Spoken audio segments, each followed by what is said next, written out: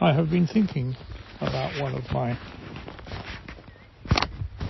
most cherished puzzles, which is the question, how is it that tyrants, and even those who are not so despotic, like monarchs and emperors, some of whom are relatively benevolent, manage to gather round themselves a sufficient coterie of loyal servants, some of whom seem extraordinarily ready to perform the most unspeakable acts of cruelty and violence in the name of their chosen leader.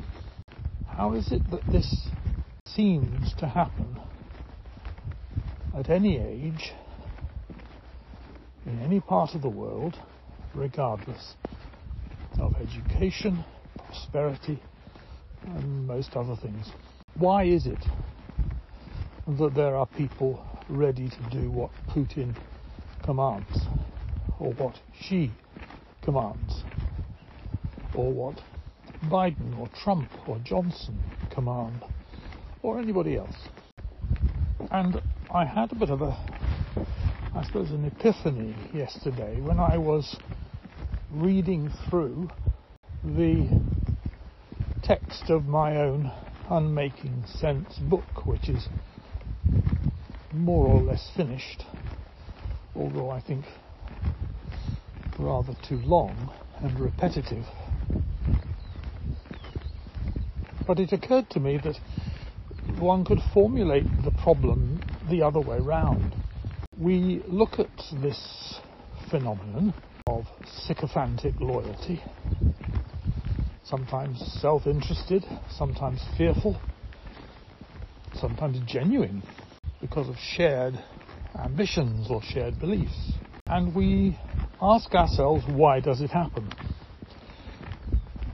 But perhaps the better question is to ask, why does anything else strike us as possible? Or how could we have a situation where this didn't happen? And when you frame the question that way round, it starts to look different. And I'm going to call this the Paradise Theorem.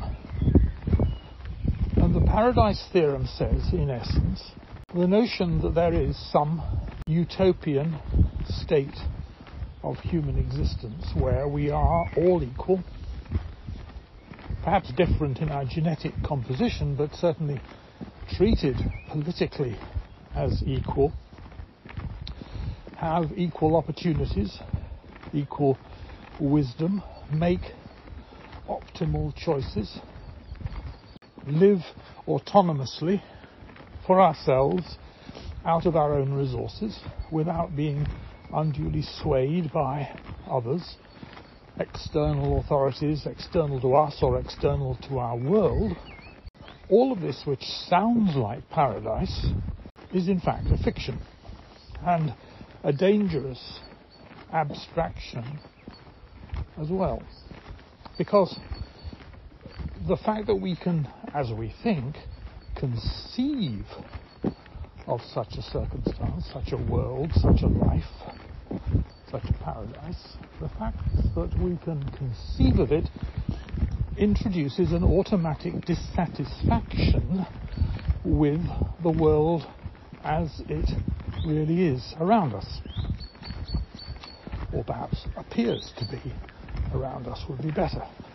So we find ourselves permanently dissatisfied because the world has not taken the shape that this abstraction suggests would be best for all. Paradise.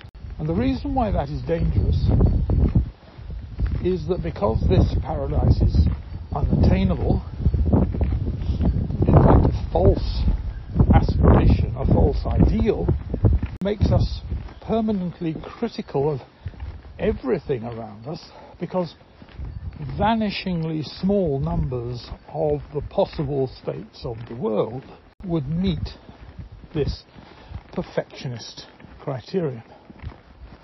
And even if they did meet it, momentarily, the vicissitudes of life would very quickly lead to the dissolution of that paradisical state. The Paradise Theorem basically says the world that we like to think we would like to live in isn't attainable. It is quite literally a fiction because it couldn't possibly exist. If one imagined it to exist, suppose, let's just put a little flesh on the bones, just suppose we had a world which, for a very brief moment, seemed so happy, so contented, so peaceful, that we decided that we could dissolve all our armies, disband all our police forces, close down all our security services, and dismantle all our defensive armaments. What would be the next thing that would happen in that world? Well, somebody would take advantage of exactly that.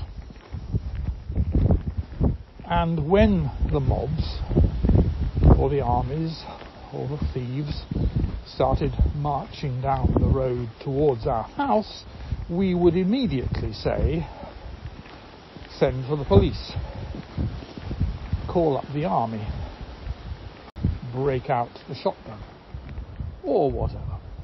And that would happen because equality, peace, is unstable.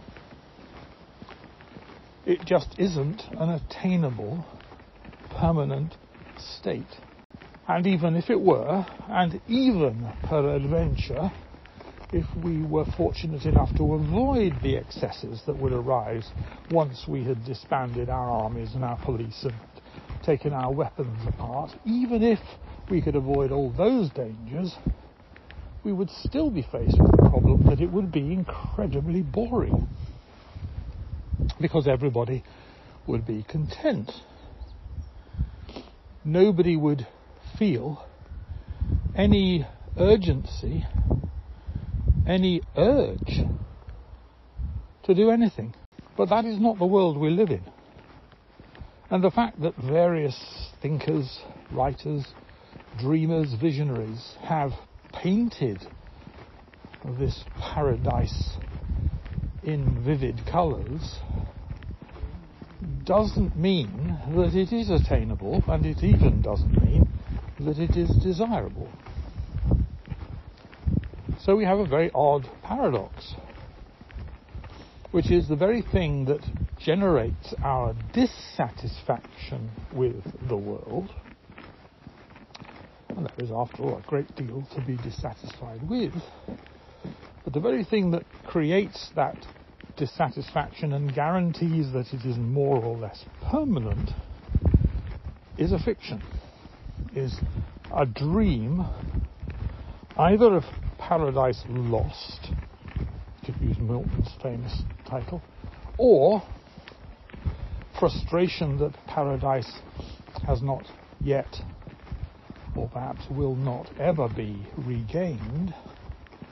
These upset us to an extraordinary degree and render us profoundly dissatisfied most of the time.